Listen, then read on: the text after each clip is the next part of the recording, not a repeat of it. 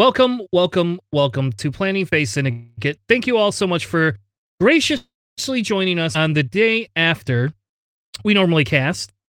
Tonight, we are going to be doing a little bit of a Valentine's Day episode. Mainly, we will be covering list analysis, however the hell you want to say that word. Because there was a tournament I found out in Washington that looks like it's mimicking Worlds. So we are going to be covering that as well as some Kyber Cup stuff tonight. This is episode 87, the showdown of the century. Without further ado, let me bring in my co-host tonight. Please give a warm round of applause to JJ, who needs a haircut, and Alex, whose beard is bigger than ever. Welcome to the show, guys. What's going on, everybody? You choose JJ, the one that needs a haircut. My hair's like my ass. Well, I can't see your hair. I just know JJ is not wearing a hat tonight, and his hair looks like he needs a haircut. Yes, this is true. It's been 3 weeks since I cut my hair, so yeah, I definitely need a haircut, man. See, I'm pretty spot on when it comes to JJ's me, man. Hair Yeah, stuff. you know me. Unfortunately, which is probably a little weird. I don't know if it's weird or not, but it's probably a little weird. Nah, it's fine. I like to keep my hair short because honestly, anything longer than this drives me insane because I feel like I'm itchy and then I start like scratching my head because I hate having long hair. So, yeah, I know. For the people who aren't seeing this live, his hair is maybe like 2 inches at most. Like it's nothing. Fair enough.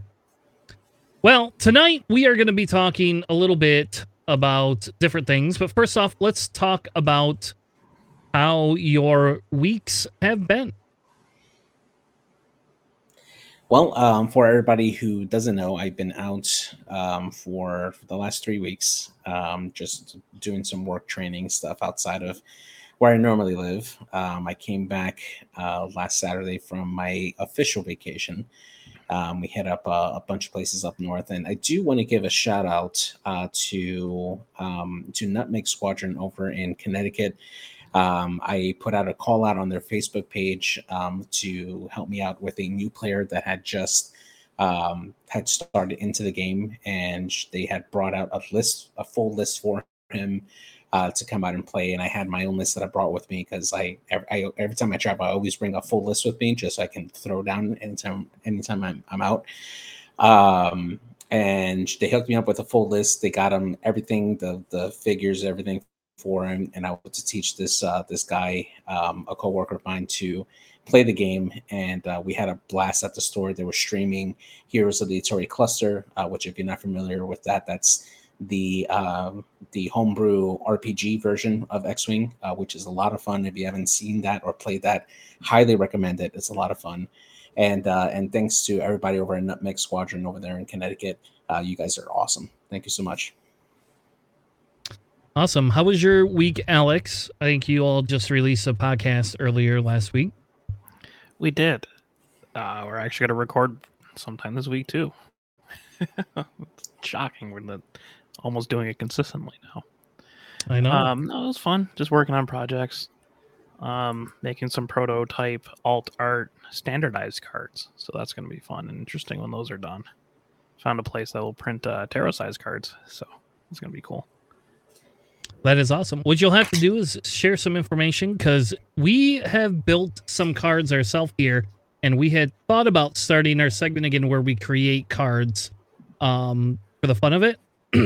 So might be one of those things where yeah, you can help us out. Yeah. Should be fun. All right. Well, why don't we go ahead and let's just begin with our Kyber Cup discussion. We could just kind of start there. I'll transition the slide.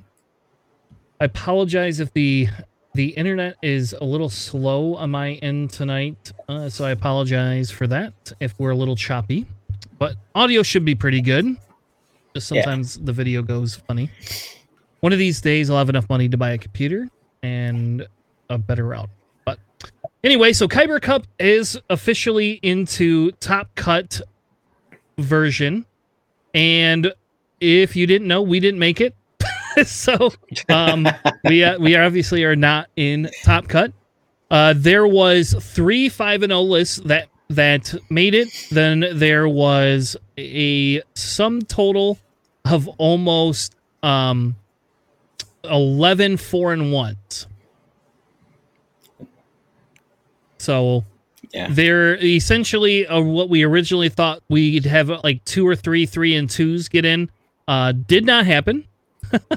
All of the 4-1s kind of pushed everybody out, and then 1 3-0 with 2 draws made it in. That's so impressive to get 2 draws. The 2 draws, I know. definitely put them over the hump there for it. I'm a little confused on how some of these 9 and 6 teams went 4-1. I didn't quite understand that. Other than they must have lost some of them, but I thought you had to have 10 wins to go 4-1. So there has to be something weird with that software. So what I imagine is that on a few of their matches, they completely swept an opposing team, and then on their losses, they would have lost completely. So I think that would be the outlier there. All right. It must have been one of those. It's just a weird number there. Maybe some of the draws were a part of it, but because we went 9 and 6 or 9 and 5 and 1 with ours. But so some of these teams, there's a couple of teams in there that did not that just kind of squeaked in at the very last minute. And again, I don't know how that 8 and 7 got in. I don't know how they went 4-1. I guess we didn't look. I didn't look that far into the data, but these are your top 12 teams or top 16 teams that did make it in. So congratulations to all of them. I am not breaking lists down for them tonight. I did not want to go into that whole thing. I feel we will cover some of the list, I think, towards the end of the tournament in 2 weeks, but I don't think we're going to do lists right now, unless you guys had some burning desire to do that. No, the only thing I do want to mention is that for the 5-0 teams, for the undefeated teams, 5 factions were represented across those 5 teams, which is fairly impressive. And then the number 1 faction with the biggest win rate was actually the Separatist faction, coming in with 109 wins. Which is very, very impressive for the Separatists. So I think that there's a lot of Separatist lists that are doing very well right now, that people are starting to realize are doing very well, especially with the Siege of Coruscant stuff. So yeah. So it's I obviously didn't do super well. I did go 3-2 for the season. So a couple of them were closer matches. We will get into the Separatists. The Separatists didn't have as much Siege of Coruscant in finals as you would have thought. No. They did have hot shots and aces, though. So yes, there is that.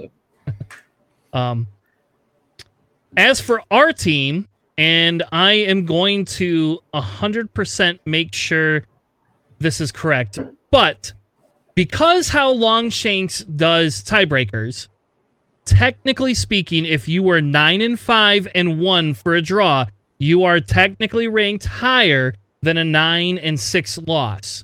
I have officially confirmed that it is a bug in their system, inside of the Longshanks system. So Scott was gracious and hooked me up with the guy that makes this, and he told me he will actually fix that for us.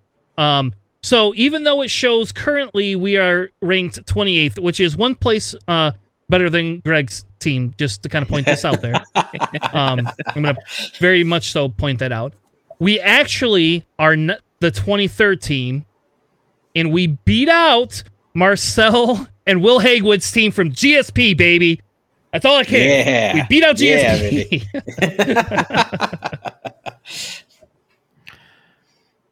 Nice. We were 2 away. We were number 67. Aw, 67. tried. Oh, Well, who knows? Maybe with the shakeup, you might get there. Yeah, we might go down 2 spots. so essentially, it was if we hadn't tied that one game and had won it, it probably would have put us up a thing. But we didn't. We already had won that. We had already won that that series, so it really didn't help us. But anyway, that was essentially, it was me. I had 2 games that I dropped, and I needed to only drop 1. So I will take full blame for us not making cut in that one. We should have easily made cut, except for my week 1 complete failure to fly the list and kill Poe because I didn't know what I was doing. But anyway, so congratulations to all the teams. I feel we did pretty decent. We had a good run. I do like the format, and I want to thank Scott so much for running something like this. So I was very excited by this type of team event. I highly encourage other people to run those. I love that that piece of it. I definitely did enjoy this tournament. It was definitely a lot of fun playing in a team format. I'm very much looking forward to season 3 of the NCX League. The one thing I do got to say though, that it was difficult to play with people in different time zones. That was definitely the most difficult part. And I think for that, the Sector Series for GSP is probably the better way to run that kind of format. But still, I mean, congrats to all the players that participated. I certainly had a lot of fun, and I'm looking forward to the next one. All right. So Asagol's team, who's in our chat, they're the team that went 8-7 and still made cut. So congratulations, Asagol. Good job on that one. That's crazy. That's awesome. Anyway, so that was kind of our. Like I said, I wanted to go through a little bit of that, just because, to me, a lot of it feels. I don't know. I like the competitive piece of it, but I feel that Scott always has a good show out. It was nice to kind of break out a little bit. This gave me practice for deciding what I want to run for Nickel City this season if I get drafted into Separatist, which hopefully that happens. Well, hopefully, I don't care, actually. That you mentioned that. I will fly any faction, but I only will take flying Separatist seriously. But it was good practice to be able to kind of flesh out what we wanted. Some of the things I thought were going to be really good for Worlds that are not. And Scott has given us a lot to think about when it comes down to, some of the some of the lists that can be flown for Worlds. I will say this does make it a little bit harder. So, for example, somebody like Alex's list, which would probably do a lot better, in a one-on-one style tournament versus getting thrown under the bus, I don't know, at least twice, you said? Plenty of times, yeah. Yeah. Yeah, so that's the kind of weird thing about this kind of format is that, you are selecting your matchup, so you always try to get into a more advantageous kind of matchup. So your results might be a little skewed one way or another.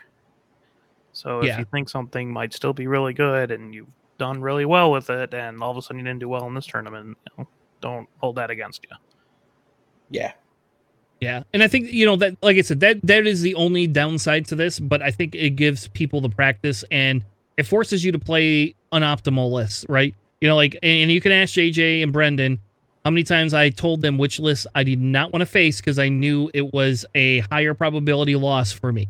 And yet 50% of the time, the two of them thought it was a good idea to give me that list. So, especially JJ. I swear to God, JJ did that on purpose the last round. On purpose. He's like, I can't let Tanner have a better win ratio than me. But so we won the last 2 rounds, right? We did. We did win the last 2 rounds. So big brain move, Mark Robert took all of our notes into consideration and threw them right out the window and gave the exact opposite of what we asked for. So he even gave himself bad matchups. He's just like, "Oh, this was a bad matchup on my end." I'm just, why'd you even change it for what we said? But I just feel JJ did it on purpose. He's like, I don't want to face. I told JJ the one round I had to face the Empire list that he should face it as a mirror match because I guarantee you he will win it because his play style is different than the opponent's play style, and I knew that would happen. To be fair, I placed my faction first as usual, expecting him to throw the Empire on there, and he didn't. So there's nothing I could do about it at that point. So I just tried to play it to try to match it up, with not Empire, and it just didn't work out. Now, in fairness, I only lost the last round, so it was not it wasn't total blowout. Yeah. So it wasn't a total F up on JJ's behalf, just a little bit. He literally just had to make sure that Tanner could not have a better record than him. He could not handle it. That's a legitimate strategy. Don't get me wrong. It is, especially because I had a better record than he did in Nickel City League, That's last true. season. That's true. So, yeah, I was in a hell of a slump, man. Holy crap. And actually, Alex, I will highly encourage you to join the Nickel City League Season 3. We've only played once a week, and it's great practice for Worlds. Just saying. It's free. Yeah, I mean, it always sounds interesting. We'll have to see what my schedule will be like, but I'm always interested in playing more games. I barely get any practice anyways, so. There you go. All right, well, let's move on to JJ's Valentine's shenanigans. Is that what we're going to call it? Yeah, so this is Valentine's Day Love Connection here in X-Wing. This is in honor of Valentine's Day, which is coming up tomorrow, in case anybody here forgot. I hope you guys didn't. But Valentine's Day is tomorrow, so I wanted to do a little bit of a mix up here for what we normally do for ranking pilots on scenarios, but this time including them with a special sub one to help them be better. So for this one here, we're looking at pilots and either other pilots that match up with them or crew members that match up with that pilot to help them perform better. And we'll be ranking them for those scenarios here. So for me here, to start off, I chose the Rebels. I chose Nora Arc 170 mainly because you guys just destroyed Nora Y-Wing. I wanted to give her a little bit of a redemption from last week. So I have more expensive Nora. A more expensive Nora, yes, for a more perfect union here. So just wait till we destroy this one too.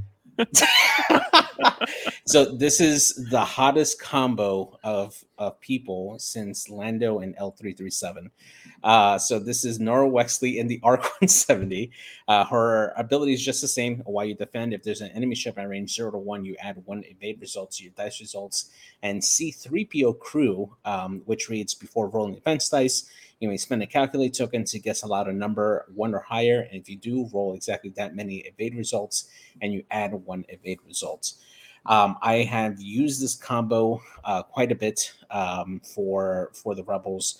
Nora does come in a bit pricey at 6, but she is the most consistent defender or consistent while defending, even more so than the Y-Wing version, because she is a medium base that can cover a lot more ground, so she is more likely to be at range 1.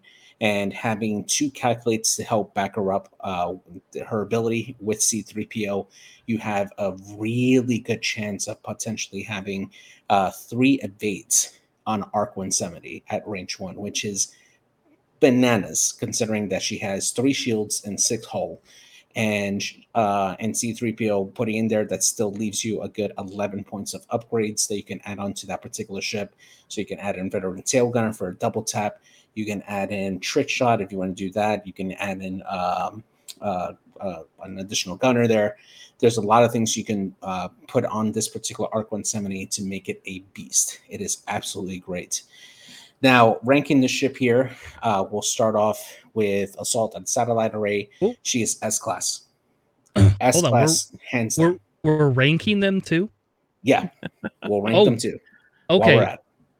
All right, so give me a sec. I don't have that sheet up anymore because then it.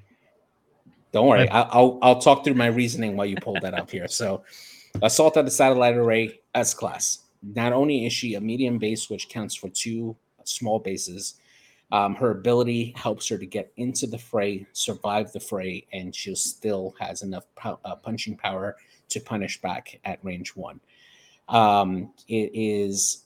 Having a medium base in general is a really good start, but having a ship that can survive reliably and get a lot of evades on defense and still put out a lot of punishment is just essential if you want to succeed and outlast your opponent in assault. So for that particular scenario, I'm giving her an S for it. The next one here, Scramble. This one, I think she suffers a lot more because she does want to have that extra action to trigger C-3PO reliably and not go after those objectives as much.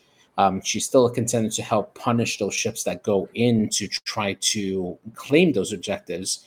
But if you're looking at her to beat that objective grabber and scramble, she's definitely not going to beat that particular ship.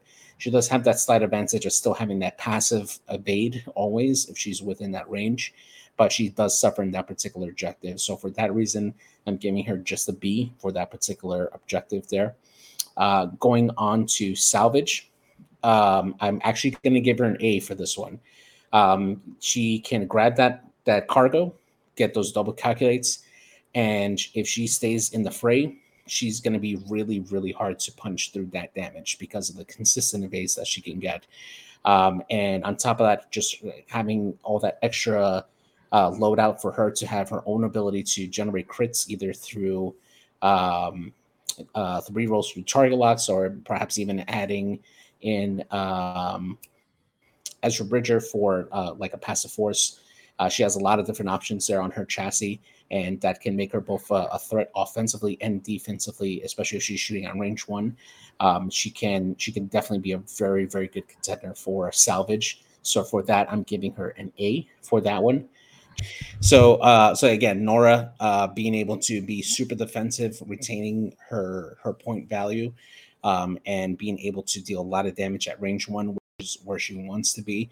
I think that she can retain her points very, very well and trade her point value very easily, and be a consistent threat and chance. So I give her an S rank for that. Well,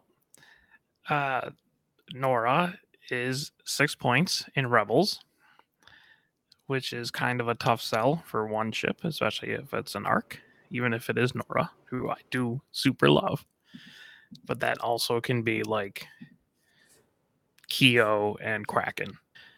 For Assault, I would give her an A. She is a medium base. She does have a good defensive ability. But she's not particularly fast to get to other objectives if you are objective hopping. For Chance, I would also give her an A because she is, tanky.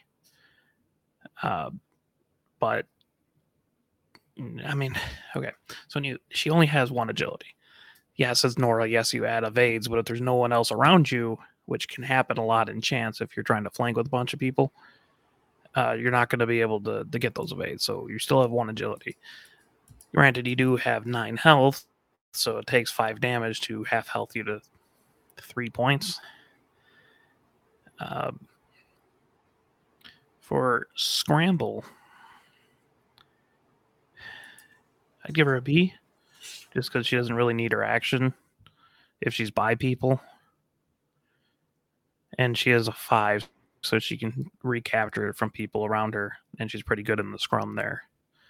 And for Salvage, I would give her a C, honestly. She's a 1 agility ship. It's not hard to put crits in those things. Yeah, she could be a little bit more tanky, which is why it's not like a D, but she is also a medium base. They're bigger, easier to hit. So that's what I would give her. Well, I'm definitely not giving her an S tier, and I'm just gonna be a little dickish, I guess. She can't have an S tier because S tier to me means I would take her over the majority of the other ships, and I would not take Nora over the majority of the other 6-point ships. I can have Wedge. That's going to have a higher output damage. I'm going to take Luke, which has a lot higher output damage, in my opinion. I guess at this point, if we're going to rank them by the scenario, I will say she gets an A for assault then. So I'll go ahead and give her an A for assault just because I know arcs are very good at that. But that 6 points really hurts her, in my opinion. I will give her a C for chance. I agree if you get her in range 1, sure. But I have a question. If I outmaneuver her, C-3PO, does C-3PO still work?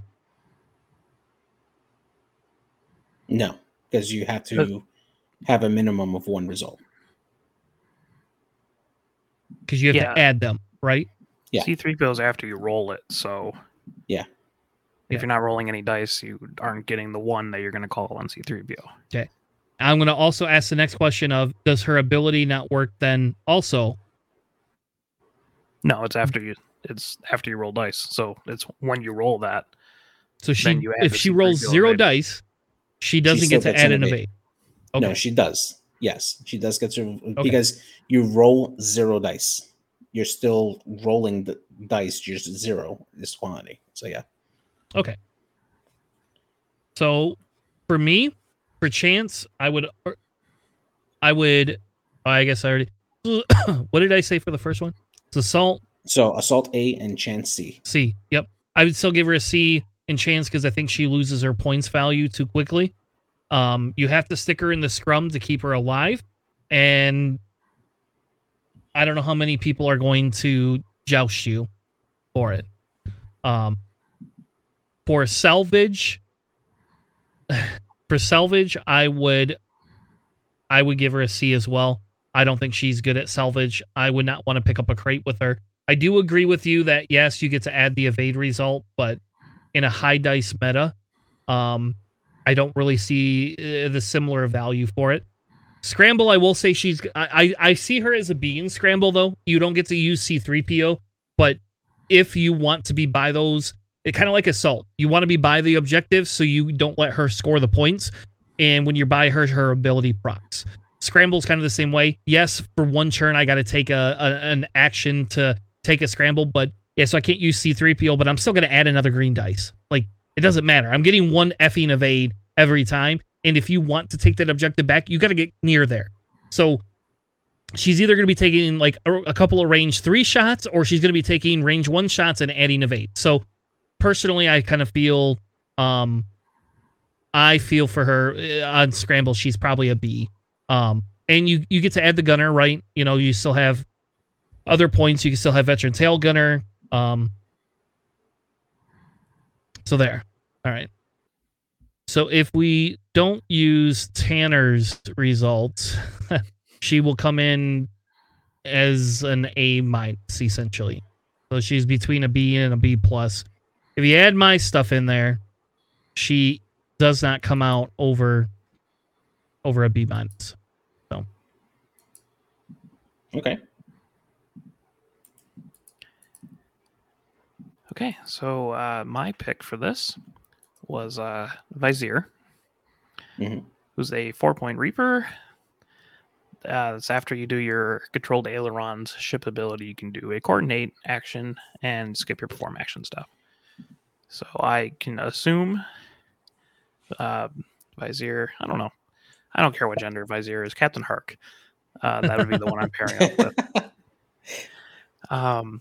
Captain Hark is 2 charges. After you fully execute a red maneuver, if you are not focused, you can spend a charge to get a focus token. And that allows Vizier to do something like the controlled ailerons, and then coordinate someone, and then do like a sloop or a turn or a stop. They have a lot of reds, and then get a focus. So you're like cheating an action out of a Reaper, which is silly. And it's also 4 points. Yeah. Vizier's 4 points. Captain Hark's 3. You still got 9 other loadout points, which is usually second sister, but 7th sister, not second sister. Seven Sister. Thank God they don't have a gunner slot. Can you imagine if you could run what's that? The Tristan, what's the gunner that puts out the strain? Tiber Saxon. Oh, Yeah. Tiber Oh Saxon. God. Oh, Wouldn't that be gosh. so Hell dirty?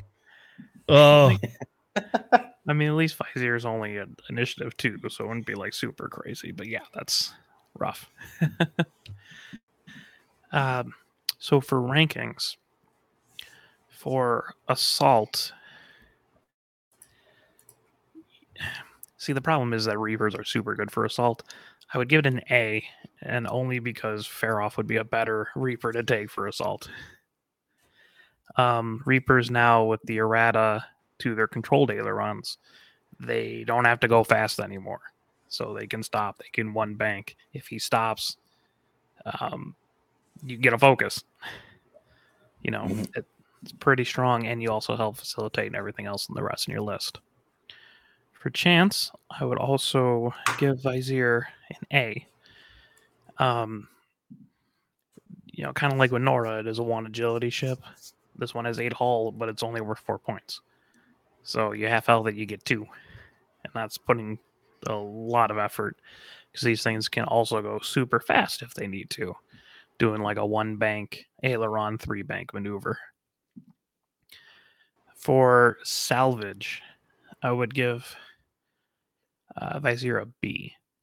Reapers are very good with salvage because they still get the aileron, because they are not actions, so you can still use it with the crate, and they can go really fast and be really unpredictable. And for scramble, I mean, I guess it's a C. You can do your action. I don't know. I guess it. I'll give it a D. You can't really. There's not much this Reaper can do with it. Your initiative 2, people can just take the objective back after you. I guess you can aileron and give out an action, but you can't like stop and get your focus while still doing the action. So a D is fine. all right. JJ. So I am a little conflicted on it. I am actively running Hark with on Vizier as well as Seven Sister. That has been my go-to loadout for Vizier. But my ranks are a little bit different. So I did agree with you with Assault. It's a medium base. The controlled ailerons definitely help it be a very good ship to go in and contest multiple objectives at once with the size. And I think part of making this ship effective is also knowing how to place your objectives on the board to make sure that you can get the best effect for your Reaper to be able to be put in a position where you can contest 2 separate objectives with a medium base. And if you're able to do that, then that's where the chassis really shines.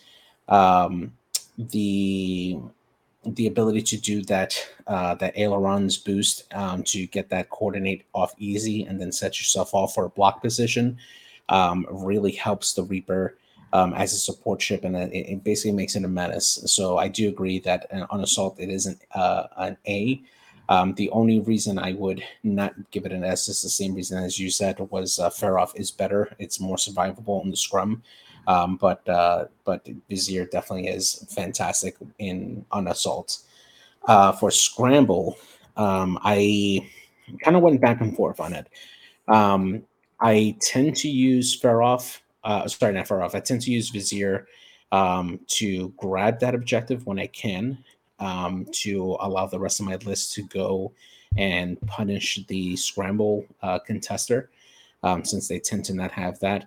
But I use him a lot more offensively to start, like, give it to set up a block.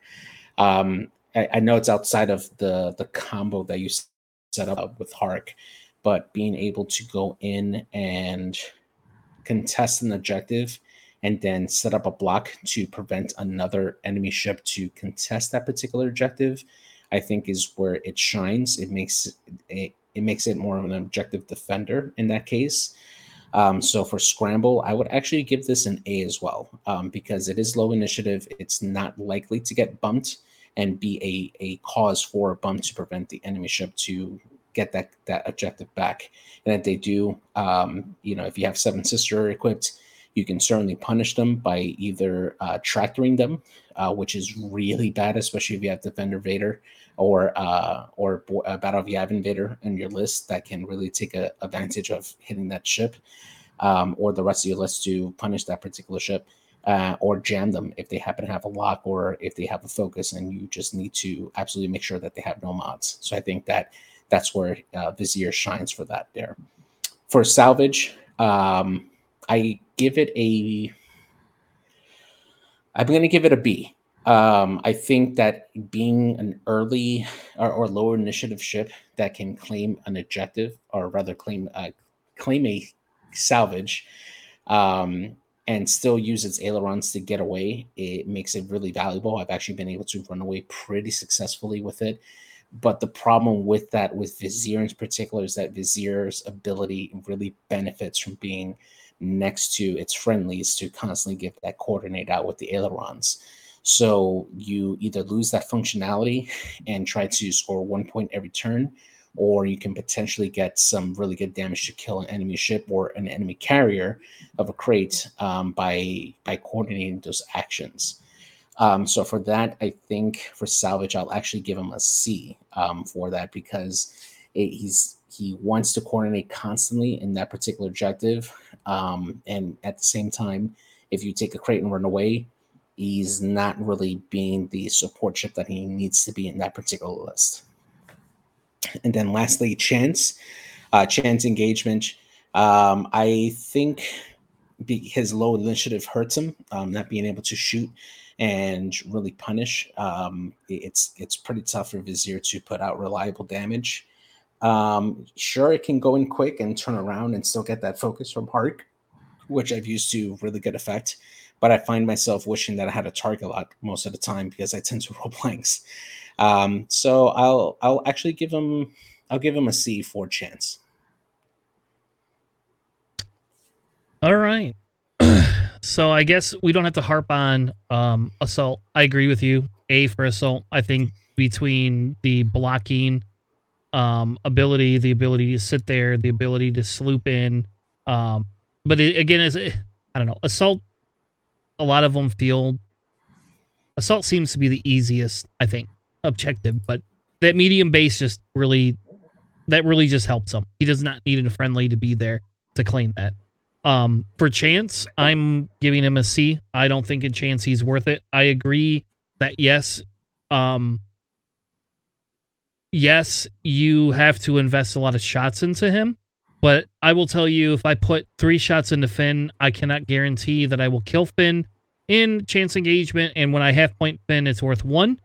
I guarantee you, if I put 2 rounds of shots into Vizier, he is 100% dead no matter what. And it could be long ball shots. He gets 1 green dice. I don't know. I feel with Chance, he that lower initiative, he just gives up too much for it.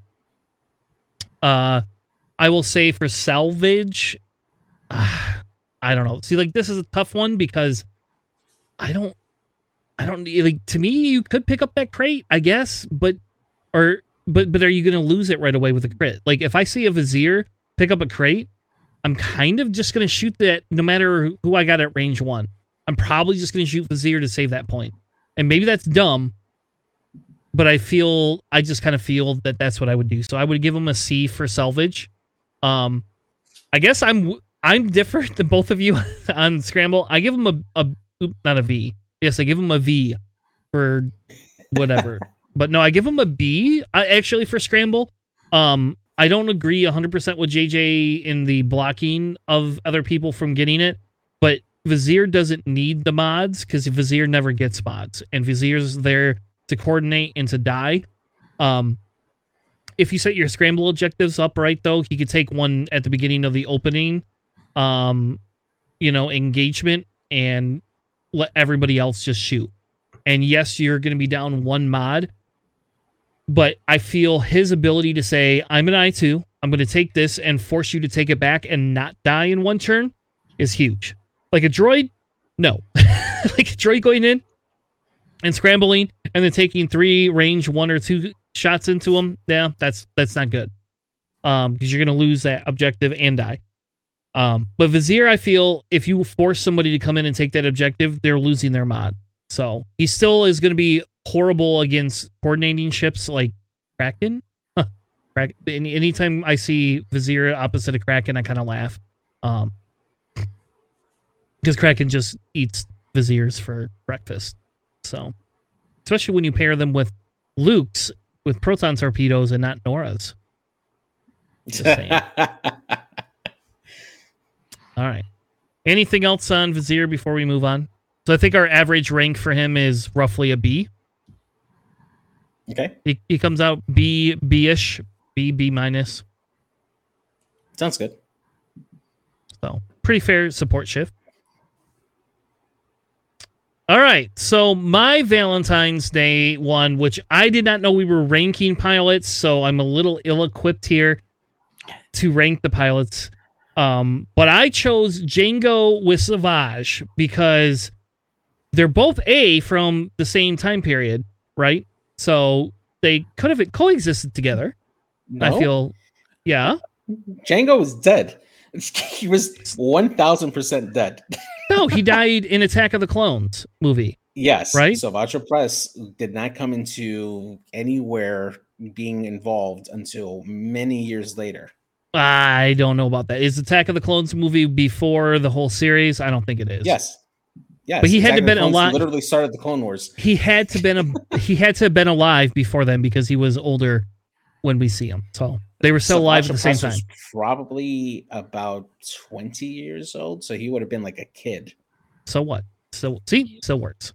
I don't know shit about Star Wars, so it's up to you guys. I have 0 help in this. I found out Savage is Maul's brother. Yes. Yep. I know things Yes. now. That's about He it. died That's all I in a know. pretty He's yellow. spectacular battle too. So Spoiler. So if I'm running Jango, 90% of the time I'm taking Savage, and I know JJ is going to disagree with me, and he can hold his tongue until it's his turn to talk. We're gonna let Alex go first before him. Just to make JJ sit there on his tongue. But Jango comes in at 8 points, fire spray with 27 loadout, and the premier spot here is the fact that you get 2 illicits. 2 illicits. Not 1, but 2. And I think that really makes him a really amazing ship. On top of that, his ability is, while you defend or perform an attack, if the difficulty of your maneuver is less than that of the enemy's ships, you may change one of the enemy's eyeball results to a blank. So if you do a blue and they do a white, even if they use something to try to turn it down, it is officially Jango's business. Savage ability, I will not lie and say is blank. I have 100% used it before, but you can essentially says after a friendly ship in your front arc at range 1 to 2 gains a stress or strain token, you may spend 1 force. If you do, that ship gains a focus token. You would like to know how hilarious it is to have a 404 with a focus token? I will tell you, it is hilarious when 404 rolls 6 red dice with a target lock and a focus. If you don't kill him, you will regret it. I will just tell you right now. Jango does not need a force at all. He could give it to him, and you know what? 404. If he's double stressed, he doesn't care. If he has an extra strain, he doesn't care. It just doesn't matter. So yeah, because you could do the barrel roll into target lock and then get the focus from Jango, right? Yep, and yeah, you still get it because it's a gain. You're gaining it, right? Mm-hmm. You still get the stress, whatever, or the strain. Have you ever used Savage with Rook cast? Like giving it to Rook? Because Yes. Rook's ability to take the strain and then just get a focus. It's No, really, but really yes. silly. That's dirty. But how do you do that? Because you can't give yourself the focus because it's a range Have 1 that to on 2. a different ship. Oh, Yeah, okay, yeah. okay. Like if you have it on Boba. And, I see. Yeah. Then yes, that's hilarious. I never thought about that, but that's pretty good. So now we're gonna rank the ship So for assault, I give Django S tier because when you include Savage, there you go. I probably think he's S tier at assault no matter what. Django typically will contest. Django does not die. Django gets to get in there. I typically will score more points with Django in assault than I do other games. For Chance, I'm going to give him a B, and that's because he's not Boba. I don't think he's quite a C. I don't think he's quite a C, but he does really struggle in Chance because if you get half points on him, that's 4 points. That's pretty big. And he is easy to get 4 points on if you focus fire on him, even if he is reinforced.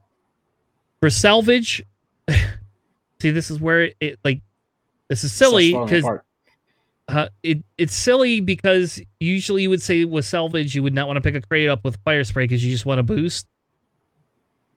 I'm gonna give him a B just because I'll be honest, I pick up crates. Okay, I shouldn't say this because people are gonna use this against me. I pick up crates with Django. I do. Like it's a thing. Like I just don't boost then afterwards. And if I have to eject the crate, I don't care.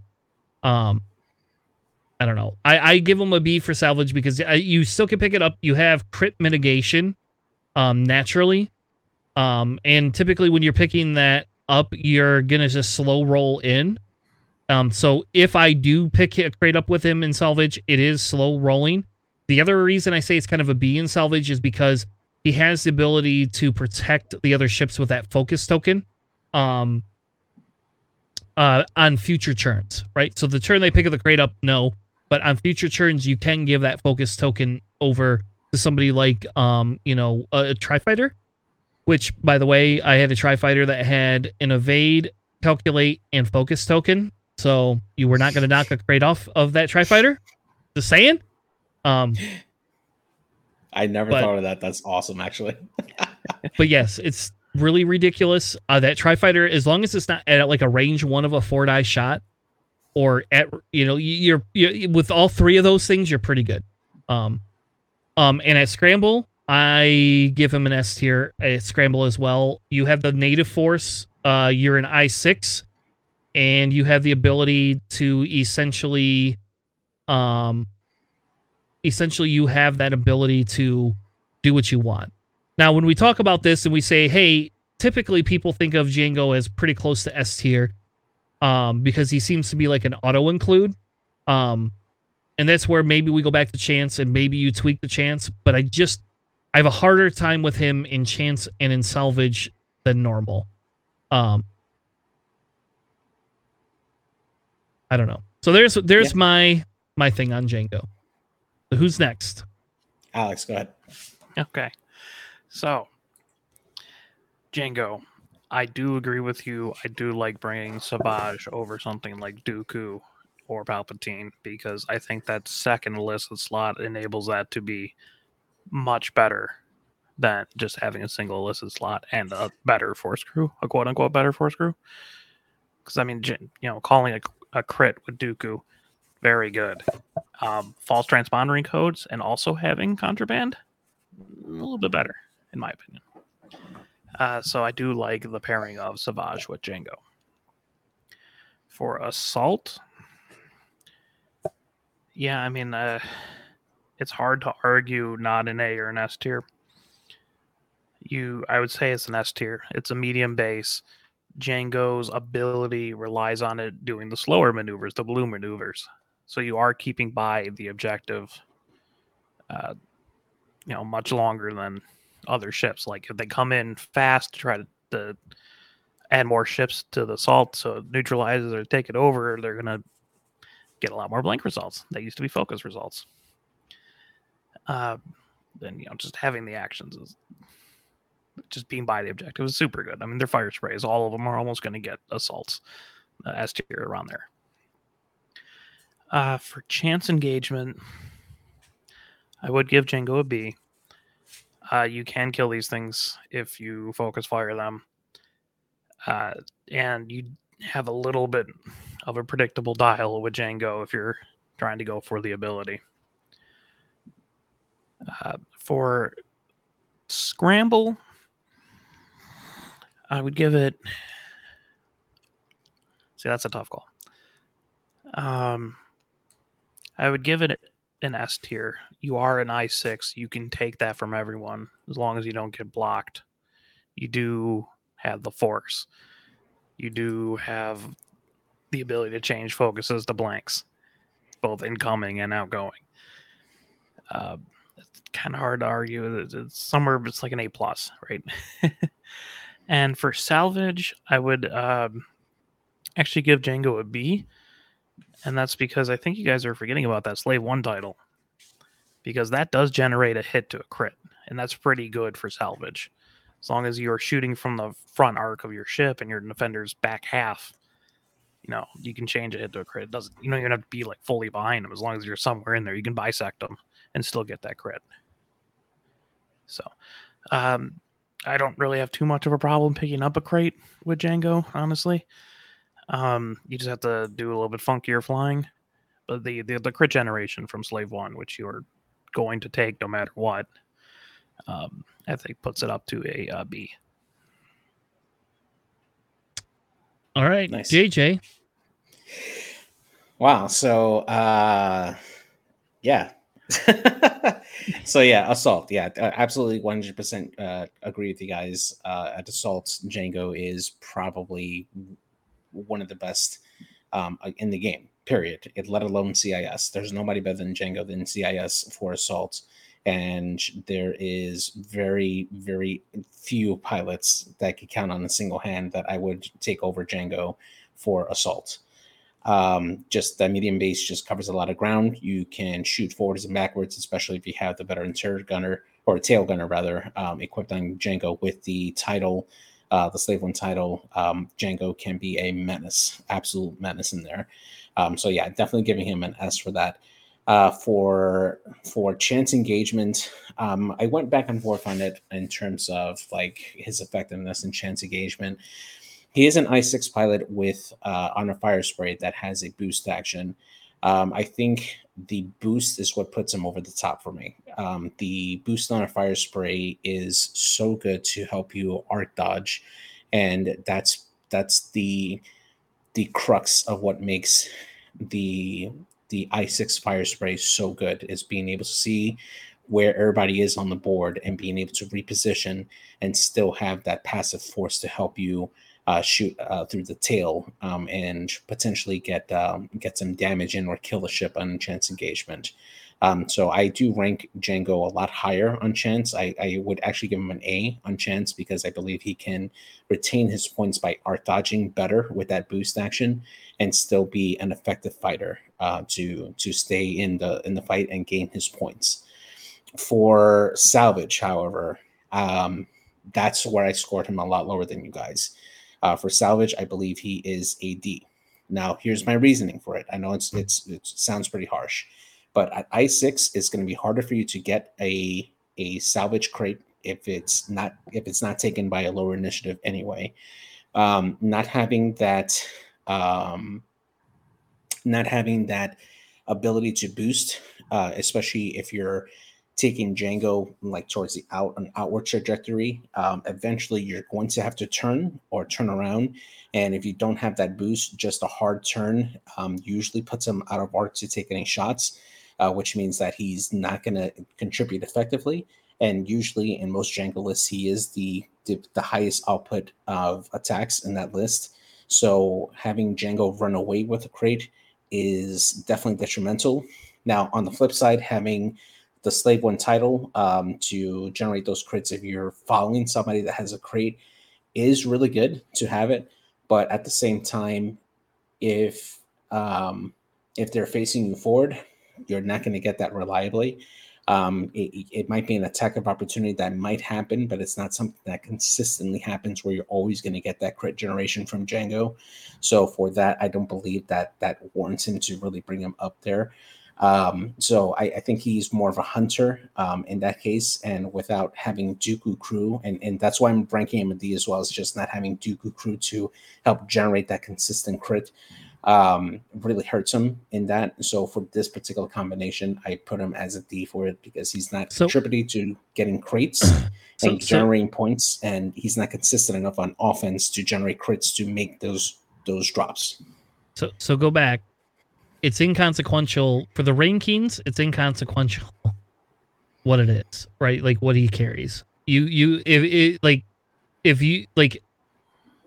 don't know. All right. So if you're ignoring loadout, then he does not have a consistent way of generating crits. He needs that extra help to get those crits to make him an effective attacker in salvage. Okay, I'm gonna leave him at a D, and we'll just go to the next one. Yeah. So then Scramble, I do give him a B for that. He at Initiative 6, he will have a chance to contest an objective point and still have that offensive output there with the passive force and definitely do a lot of stuff. He doesn't need to K-turn often, especially when it comes to claiming those objectives. So he's able to do it consistently and shoot out the back and be a really good contributor to it. So I do give him a B for that. All right. So JJ feels Django overall is only a B-worthy ship. Just pointing that out there, that maybe Django can come down in points. Maybe he should come down to 7 points. I think that's what JJ is telling us. I think that should be right, and there should be certain vultures that should be a 3 point. Yeah, you're absolutely right. I will not take 3 point vultures. I will not take 3 point vultures. I will just keep taking the 2 points and give me a 7. Give me 7 point Django with 27 loadout, baby. Did you hear? Hey, Zach, did you hear that? JJ thinks Django should be worth 7 points. Hey, if we can have a 6 point Vader, we can have a 7 point Django. I don't think we should have either. Stop. You're JJ, you're killing me. Next, do you think we should have a 8 point Boba too with 27 loadout? I thought you were going to say 8 point Defender Vader, and I was going to say yes, but yeah, Boba, yes. So we're going to lower Boba's points to 8 points. No. We're going to give him Boba is the king of fire sprays. He needs to stay at his current cost points. Period. No argument. You want to know how many? So Zach, tell him how many times I have arc dodged his Boba with my Django, and how many times have you beat me? Beat you? Not Your with Django versus my Boba? No. All right, fine. We'll play. We'll play with my. We'll play. You can't take into account testing lists, my friend. Yeah. How well did you do with your Boba, Eman, Kanan list? Just saying. If you're talking about NCX, I took it to the final and won. No. No. Top 4 crate cut. I mean, it's pretty good. It's the most prestigious tournament in the world. What? Crate Cup is the most prestigious tournament in the world. Well, to be fair, I mean, it was after Worlds, so I wasn't flying that at that point, but yeah. Yeah. So, okay. In 2.5, JJ, how many times have you made top 4 with Boba, Eman, Kanan? Twice. 0. No, you have not.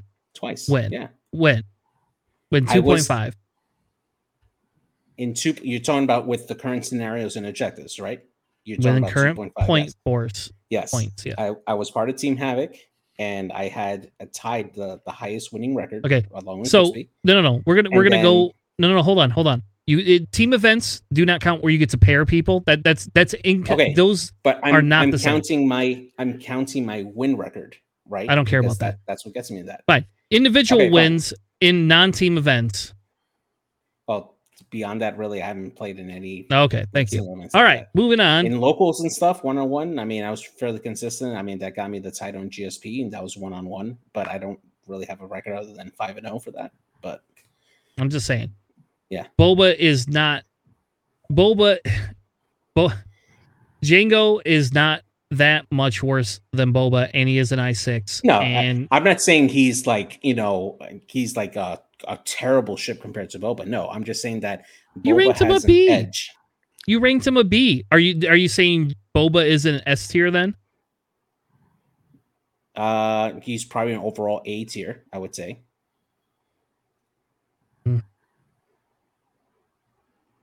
Because of his points. If you move him to 8 points, he immediately becomes S tier. Yes, absolutely. Okay. See, there you go. All right. And I think that if Django moved down to 7 points, he would be at S tier. Or sorry, an A tier, not S tier. Sorry, A tier. What? A tier. No, he's S tier if he moves to 7 points and keeps all his loadout. No way. He still needs help from the rest of the list. Boba can carry. Django can carry. You know, the first game I lost, I almost won with Django basically doing the only damage in the fucking list. So I don't want to hear about it against the Poe list. So, like, Django is very simple. All right, this is a whole... We're gonna table this conversation. I know. We're you're driving me off the. Zach, I guarantee you, I've got 7 DMs from Zach saying to remove you from the podcast because, for fuck's sake, who the hell gave Django a B tier and says he should move down to 7 points? I can literally hear Zach having a heart attack. As we speak. So if I change my D to a C, what does that make him? Does that make him a B plus and A? What? Well, now I got to transition back. Hold on. Sorry, guys. What if Boba Fett was 7 points? No, my God! Stop! No. Stop! No, no, Alex. I have glad we can all agree. Nope, I can take you. Right. No. 7 points, but remove all his loadout. No! Stop it. But you see, there lays the difference, right? That's the point that I'm trying to make, right? Is that if you remove all the loadout points from Django and you remove all the loadout points from Boba, Boba's the better shot. Hands down. Sure. But that's in concept, but you can't live in that. Okay, so we are going to tangent, I guess. We're gonna go down this tangent because we're what? Christ, no, it's fine. No, Boba Fett just has an objectively better ability. That's why he's better. That's all. He does, and that's fair. But I'm telling you right now, when you have to include loadout points with this. These rankings are based on their current loadout points. So in the future, if they correct Django and move him down to 20 points, right? We immediately, like, Django's viability immediately drops. It just does. Yeah, but that's different. Hard choices on loadout. Yeah. Yes. So you still only come in at a B plus to A minus with putting him at C at salvage. You would literally have to give him a B in salvage to even come near what we're ranking. So I had an S and assault. And again, so listen, and the other piece you're missing is you're only when we created this piece, it's to compare within a faction, right? Like, so comparing him to Boba, we're not saying whether he's a king, queen, that type of a thing, right? Like this is a little bit different than our chess series. This is saying inside of this, which is when we talk about why Alex and I ripped apart and disagreed a little bit on, I guess, at least me, I'll just take the blame. Why I disagree Nora Y-Wing over you is because of the fact that when you look inside of the faction for the points value and the loadout value, they're just other pieces that are better, right? And so, like, if you want to cross-compare these, we'd have to create a whole new chart and then cross-compare them. Yeah, the only other comparable one would be the Gauntlet and Maul, right? Yeah, like none of the, like, for the points value. Huh? Yeah. Sun Fac. Well. Yeah. Sun Fac. We could. Sun Fac would be a very interesting conversation. Like that would actually be a conversation we could have. I would rank Django a million times higher than Sun Fac, but that's just me. I would too. Other people would not. And they probably would be right. It was the same way as did we do Grievous? We did Grievous, didn't we? Mm-hmm. Yeah, see, I gave Grievous an A, whereas you gave Grievous a B plus. And we're like, again, when we go back to looking at those type of rankings in that faction, Grievous is very close to an auto include, and we could take my experience from Tanner changing Grievous out of his list to run 2 Afflex, and my win ratio went from here to here based on that. True, but you also have less experience with the flex. That's true, but the variability with them is just too much more compared to Grievous. Grievous has a consistency. I would honestly, if we had the stats, I would actually like to see your overall wins over a period of time with both lists and to see like how they compare. That would be really interesting, but we definitely don't have those stats. So. No, and nobody else is running the 2 Afflex but me, it seems. Nobody else wanted to be ballsy enough, I guess, to do that. Hey, I gotta say, you pulled out some amazing plays, man, from what I've seen. So yeah, I will tell you, like inside of other factions, those Afflex would be totes amazing. It's just, or give them like the automatic shield upgrade. Like, okay, like there's a difference there. Then if I got the automatic shield upgrade, I think things change a little bit with them. Yeah, but you got to think they weren't designed. They didn't design these with standard play in mind. Yeah, they designed them with scenario play, and we're just trying to break them. Django was designed with standard play in mind, and they're continuing to change points based on standard play. Yeah. So, Alex, do you have anything to add before we move on? I know I tangent, and I apologize. 6 point for that. 6 months. Oh, you mean slave the CIS boba? Yeah, sure. Nope. I'm okay with that. Yeah, you do. Yeah. Oh yeah. Fuck yeah. Yes. Give me a 6 point. Give it to me. Give it to me right now. Give me a 6 point boba. With the same loadout value, I will 100% take him and Django together. That's 14 points, baby. Yeah, and you can have the rest of my collection because I will be out on this game.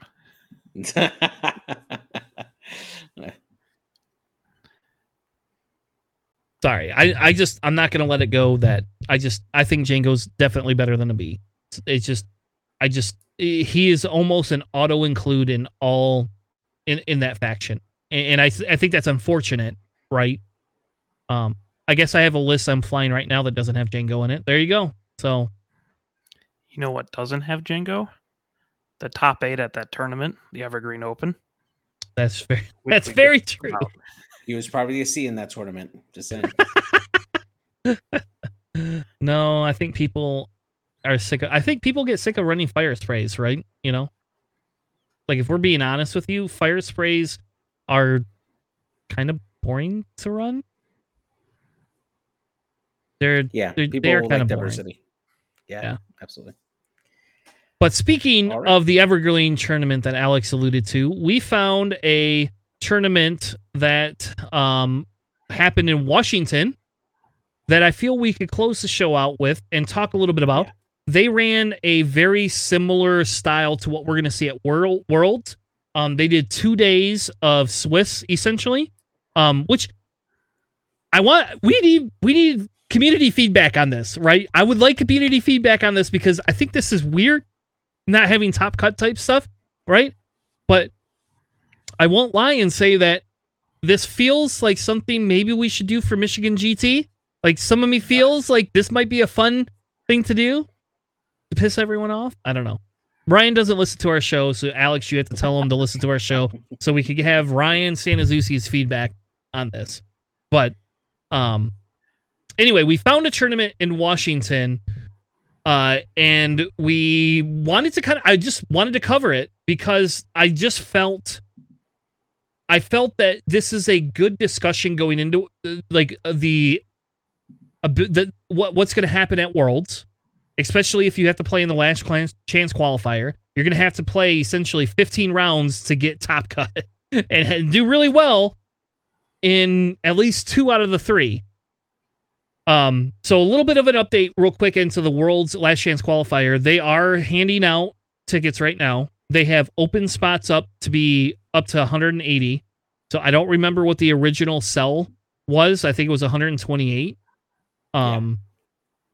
So they have opened them up.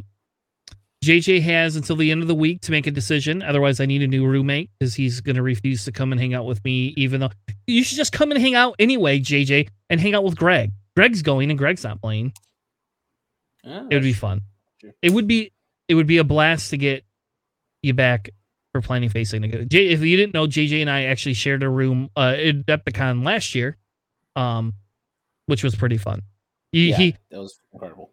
Yeah. He probably complained a little bit to his wife about how long Tanner just likes to rant, especially once I start drinking. It's just like 10:30. Here it goes. You know, we got to get up at 8:00 tomorrow, Chris. Yeah, I know. What I remember is being 1 a.m. and we're putting on Return of the Jedi and Empire Strikes Back on TNT. Yep. Because, you know, it's Star Wars and we have to watch it. So. It was. We watched part of it and then I probably passed out. Yeah. I can almost guarantee you I passed out. I had at least probably a quarter of a fifth of whiskey in me. Yeah. At that point in the night. So I'm pretty sure I passed out at some point during that. But we did watch it. It was fun. I don't know. Anyway, now we're tangenting again. We'll do a Worlds discussion towards the end of the month, beginning of March. I still encourage JJ to go, but if he doesn't, I think I might have another roommate lined up. And I don't snore this year, so I have a CPAP machine. Nice. But anyway, Evergreen Tournament. And I want to make it two things clear. This, I don't know if this was designed to be Worlds prep or not. I have no idea. I have no idea who Evergreen is, other than they are in Kyber Cup and they may cut whoever their team is. And I know that this feels like a really good test run, and it would be something that would be very fun to do in Michigan if we could ever figure out how to do that. But I just don't know if we could get the player base to come out. So, but they did 2 days of Swiss, 8 rounds. There was not one undefeated player. Everybody had at least one loss. So I thought what would be good is I put up the top 8 right here, and we could just kind of go through some of these. We don't have to so this is what I want to say to both of you. You do not need to read the list in detail if you do not want to. If it's a common list that we know, there's 0 point in us going over every single itty-bitty detail.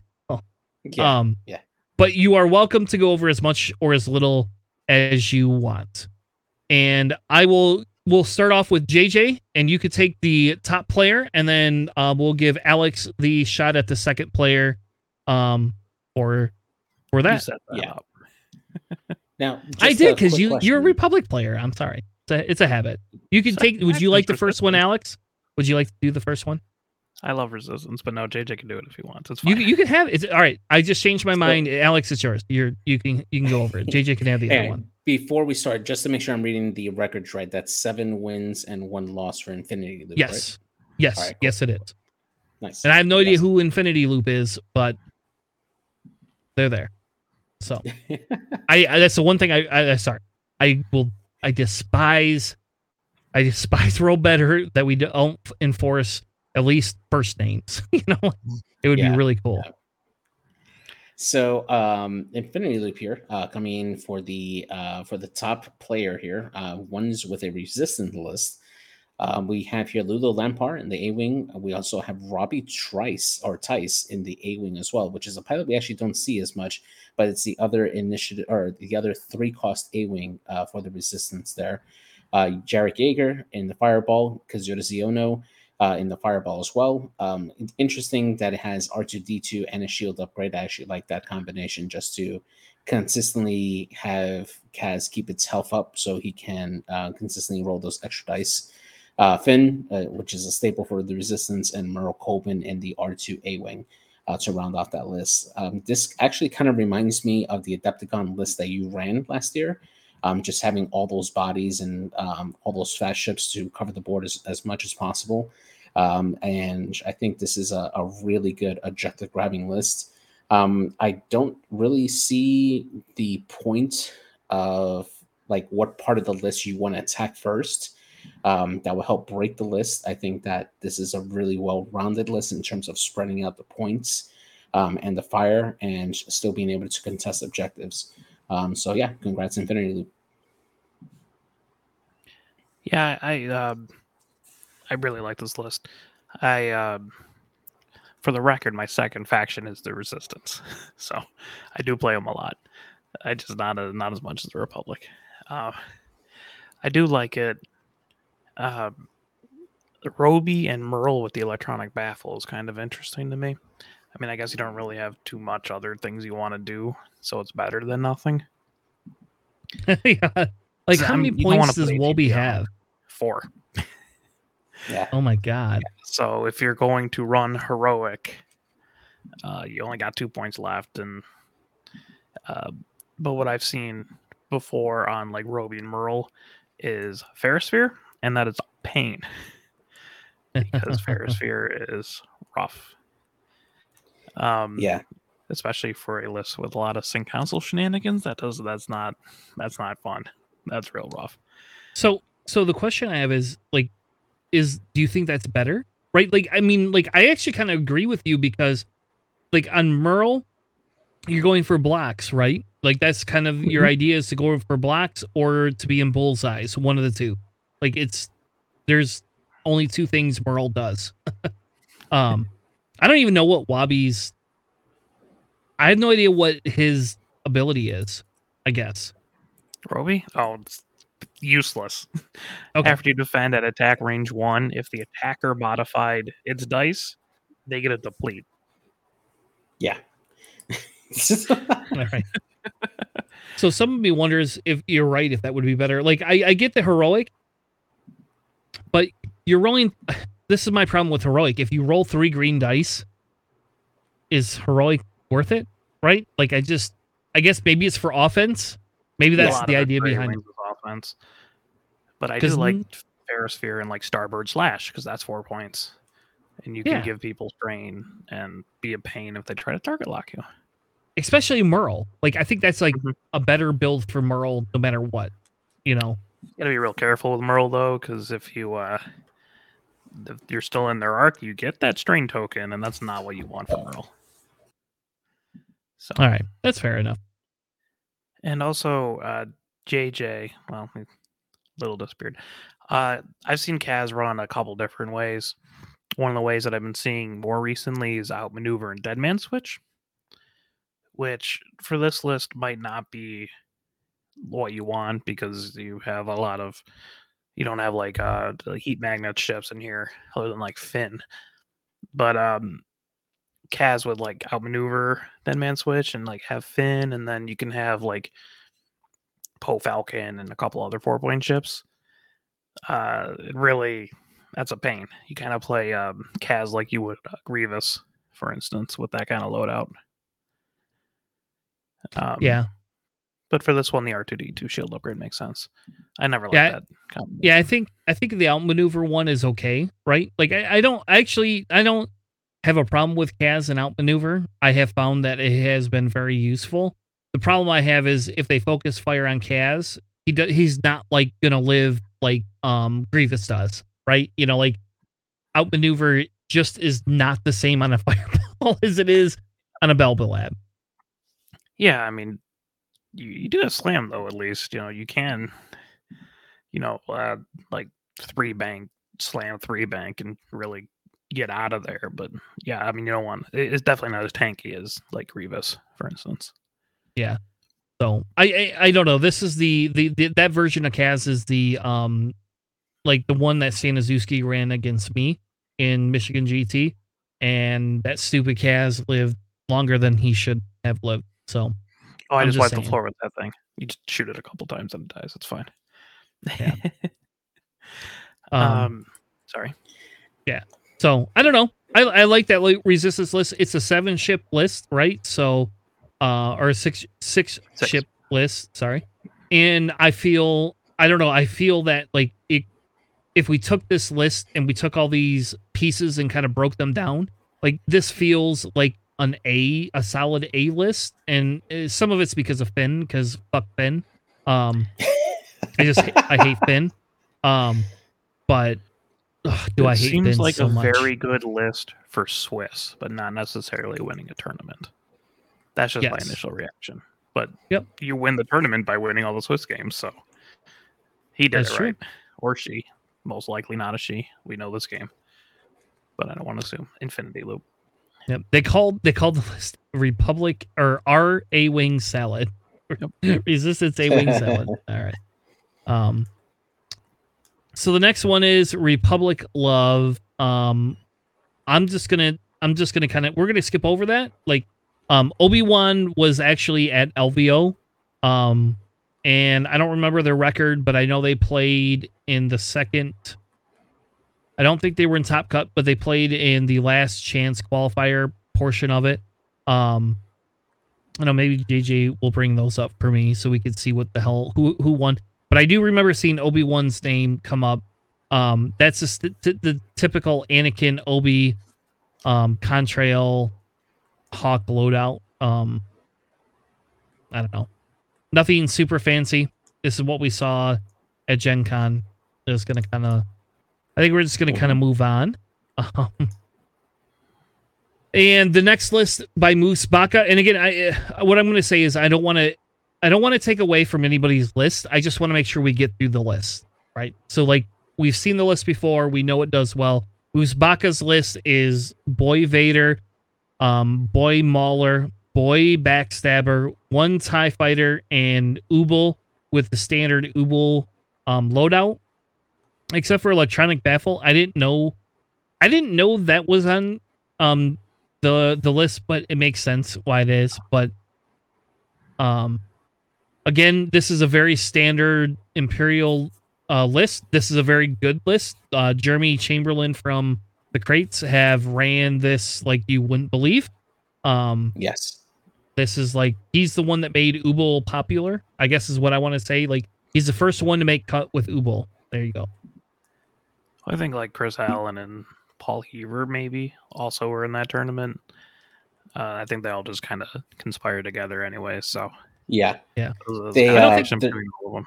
Paul they're did locals run... for me, so they've extensively worked on this list here locally for quite some time, and they've really done a great job at mastering the effectiveness of this list. So yeah, they're definitely. Yeah. So the next one, the gentleman or the person is in our chat. And Alex, why don't you read the Republic list? Because this one is a little bit different. It's somewhat standard, but it is a little bit different, and it loves SOC. Yeah, you definitely need that pack in order to play this. This is it is a 6-ship Republic list. 5 of them are from Siege of Coruscant. You get the Siege of Coruscant Click. You get the Siege of Coruscant Contrail, the Siege of Coruscant Kickback, Siege of Coruscant Wolf, Siege of Coruscant Jag, and then Stub in the Z95 with the shield upgrade, which is generally how you see Stub. SOC, the Siege of Coruscant, they brought a lot of variety back into the Republic. But that I'm just passing evades with kickback and focus results with the rest of your list, basically, except for Stub, is always pretty strong. The not double tapping, but the veteran tail gunner on both Wolf and Jag help out a lot with the offense. Click's very good for defense. Contrail's just a pain, and the ion bombs can be very useful for control.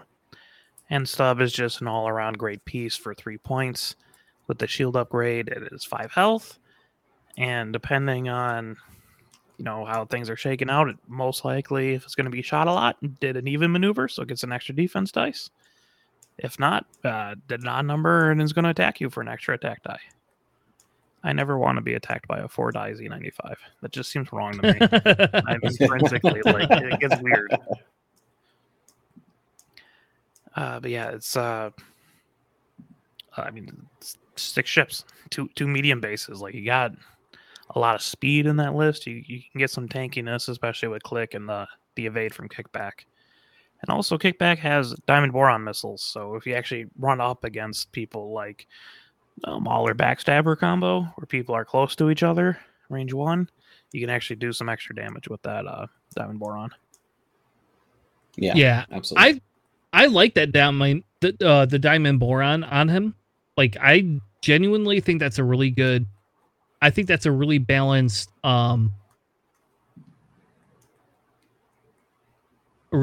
ship. And you got 2 5, 2 4s, and 2 3s, so that's kind of cool. You can have a little bit of flexibility with what maneuvers you're doing, and then you got some good overlap on the 5s. All right, so I have an update real quick. I did not know this. There was a top cut. So they did 5 rounds each day with a top cut of 4. And this Republic list won the tournament. So wait, the top cut was on each day or on the second day? Nope, at the second day. So they did 5 rounds the first day, 3 rounds, and then a top cut. So that makes sense. They just posted in the chat. The top cut was the Imperial list versus Obi-Wan. And then Infinity Loop versus I don't know how to say Jocasta. Jocasta. There you go. All right. I'm really bad at names. Really, really bad.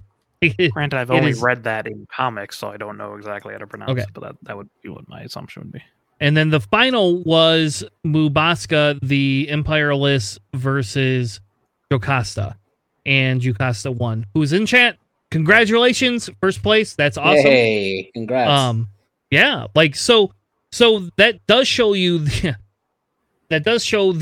the ability to that Republic list has, which they also played at LVO, just as an FYI. I do know for a fact that was at LVO and that they played in the Last Chance qualifier, which hopefully JJ is looking up for us because I can't remember who won that, because I don't think we covered that week at all. No, we didn't. Wasn't the LVO top cut qualifier like that weird Anakin Y-Wing Republic list?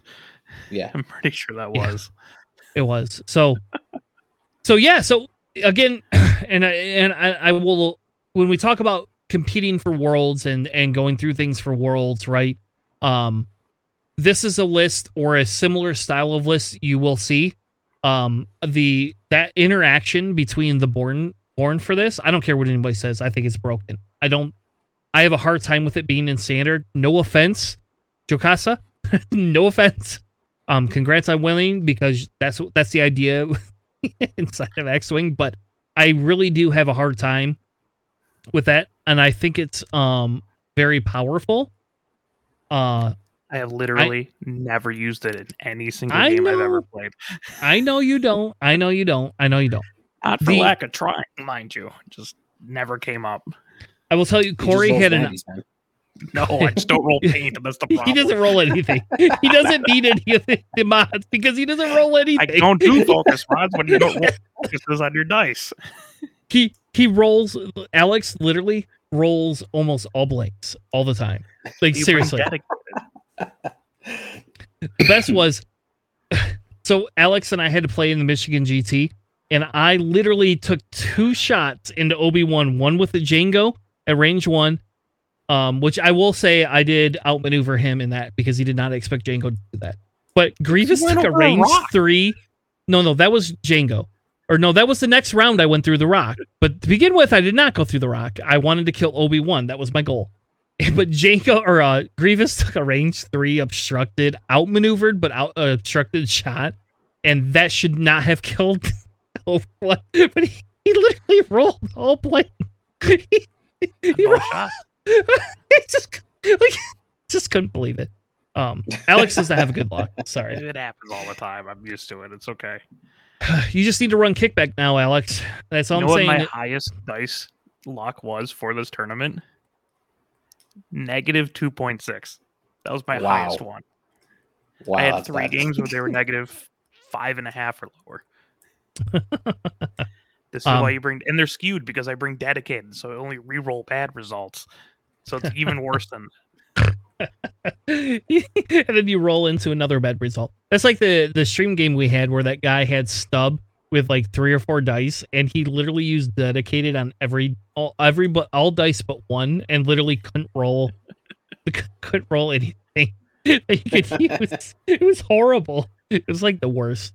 You know, my Finn has been one shot by an energy shell charge, right? Nope, I didn't know that, Wow. but I hope to God you first always time I run played Finn Finn. against me. So First time I played Finn. Oh, my Finn dies in 2 shots every time I play him. It's great. I'm not I gonna do get not- into that. I bring Yeah, that's elusive. I re-roll the one focus result on my defense dice to add the other one for heroic, and then I heroic those into more blanks. Every time. You're killing. I've done that killing twice in here. one game. Twice in one game. The 2 shots that he took, I had to elusive the focus result to add the other blank for heroic, and then those were into blanks. Twice in one game. I have witnesses. It's great. Can't play. All Finn. right. Dies. So let's move on from Alex's dice because we'll be here for days. It's a joke. If you've never listened to the Benchwarmers podcast, he joked about it on there all the time. It's real fun to see it in person. Not gonna lie, my dice are very dramatic. I usually don't laugh. I just go, "Oh, I'm sorry that happened." Okay, did I tell you? Okay, we're really tangenting now. But when we were at Rust Cup, the last round that I played was against this like Republic list, and this guy's Anakin hits this rock, and then I shoot him, and I roll. His Anakin literally rolled 3 blanks, and I go, "I'm very sorry," and he goes, "You're not sorry." Well, I'm kind of sorry, but I'm not sorry because I want to win this. But I am kind of sorry because that's pretty unusual that a range 3 obstructed shot did that. Like I do feel bad for you, but I'm also excited that I'm winning. And you just like that shot just made it so much easier to win. But I'm I sorry. burned Stanizewski's separatist dirge charge on the first round of engagement because he put dirge on a rock and then just proceeded not to roll dice at all. No evades. That's great. That happens to me. That's my dirge luck too. My dirge hates evades. You want to see an interesting dirge list? The 6th place in this tournament, it has dirge and Volan Das, Grievous, and Pre-Vizsla. Yeah, which is unique, right? Yes, Mhm. I think that's a really cool list. I will tell you, I'm not sold on Volan Das having FTC and marksmanship. I prefer Predator. Yeah. Predator, that's just me. and what? Predator and like That you Deadman? Deadman switch. Yeah. I can see the false transponder just, he's an I5, right? So, Mhm. I mean, also he has shield upgrade for those who are unaware how much points he has. That's kind of stapled onto him. But I like the Pre-Vizsla. That's a unique thing. It's got the Mando Commandos or whatever those things are. Mhm. And Savage. Yep. Which, we've talked about earlier. This is actually one of the loadouts that JJ and I were running on Pre-Vizsla when he first came out. How is that? It was very effective, especially when you add in 3 Discord missiles into the mix. It's there's just so much cardboard on the board for your opponent that it's hard to. He's going to miss something. He's going to suffer the wrath of something, and your opponent has to make a choice on what's going to be his poison. So yeah. Looking at Pre-Vizsla with Savage and also Volan Das, you can do the red maneuver with Volan, right? And then because you still get the stress, you can Savage the focus and then jettison the stress token with his ability and give the other person a strain. Yes. Which is really dirty. If you're ever looking for some sort of synergy in that list. Yeah, it's really good. It's really good, yeah. It definitely helps pushing damage with those strains in there. It's just with the commandos specifically, just being able to, if you set it up correctly, you can apply a strain with a commando and then pass off the stress with Volan Das, and you have all the mods that you need to really punish a particular ship. Yeah, it's terrifying. I don't want to go against something like that. That more people should try that out. I will say the dirge piece I'm a little not sold on. I don't think the HLC ion cannon dirge is the way to go anymore. I just don't. But that's just I agree. That's just my personal opinion. In a 4-ship list, it might be better because you can ionize somebody in front of Pre-Vizsla, right? And maybe that's better than not. I don't know. So I like that list. Separatists in top 6, baby. They are 6 and 2. Also, notice here we had a top cut of 4, but there was 4, 5, 6 and 2s. So yeah, that's Pretty interesting. impressive. yeah. So 5th place was a resistance list. It's nothing super fancy other than Merrill has crack shot. Oh, that's a high offense list. That's Predator on Finn. That has outmaneuver cast. That's crack shot on Poe. And this is the Flyboy Poe. It's got crack shot and baffle. So he's just getting in there. Yeah. Also, he don't care about. He wants to murder you. Yeah, you can baffle off that black 1 ion token, and that's real dirty. Yeah. And Jarek has marksmanship, cluster missiles, FDC, target computer, and Merle crack shot. That's just like front load all the offense and try to figure out later on. I like that list. Yep. So let's go into 7th place. JJ, your favorite S tier ship that you think is better than Django by 2 grade levels is Boba. I said A tier, by the way. No, you didn't. You said S tier.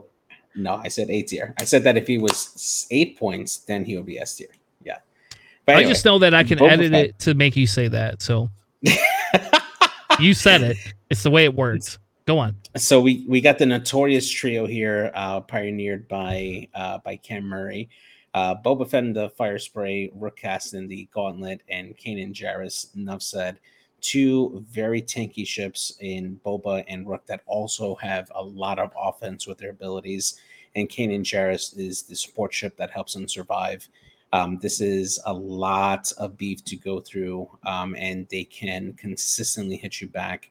Not much for objectives, but this is definitely a kill list. This can go in and just punch very, very hard. And it's a slugfest every time you face off against this list. It's whether or not you're able to kill them faster than they can kill you. So yeah, very, very good.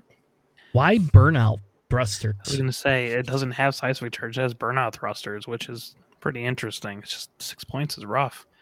But, I mean, you can slam, get out of jail, or be super aggressive, right? I mean, I guess you could. Yep. Do something like a 4 straight slam, 4 straight. Yeah. Can't shoot that turn, but you can go places. Or he can grab a crate and then burn out slam. You can't slam when you have a crate.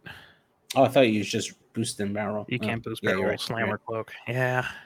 Oh, the slam. Yeah, you're right. Yeah, good try. That'd be awesome. If you look at your opponent dead in the eyes and tell them you're doing it, they're not going to question you. Regardless if you break the rules or not. No one knows the rules for slamming ships with salvage.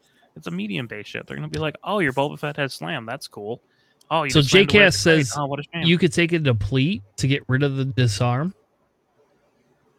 for burnout. Oh yeah, I mean you could. That's what burnout thrusters does. Yeah. So, yeah. If you did want to take a shot that turn, if you did do like a 4 straight into someone, you can just take the deplete. Can you imagine Boba just getting range 1 on the first turn of the game? All these other ships. Yeah, I can't shoot 4 dice, but I can do 3. I don't know. Damn it. All right, no. Let's move on. 8th place was whatever OPSCKGD. JJ, what Republic or Rebel list did they bring?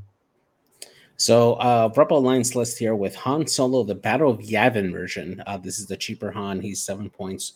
Coming in with the classic Tycho Telhu with concussion, composure, elusive, and ion cannon.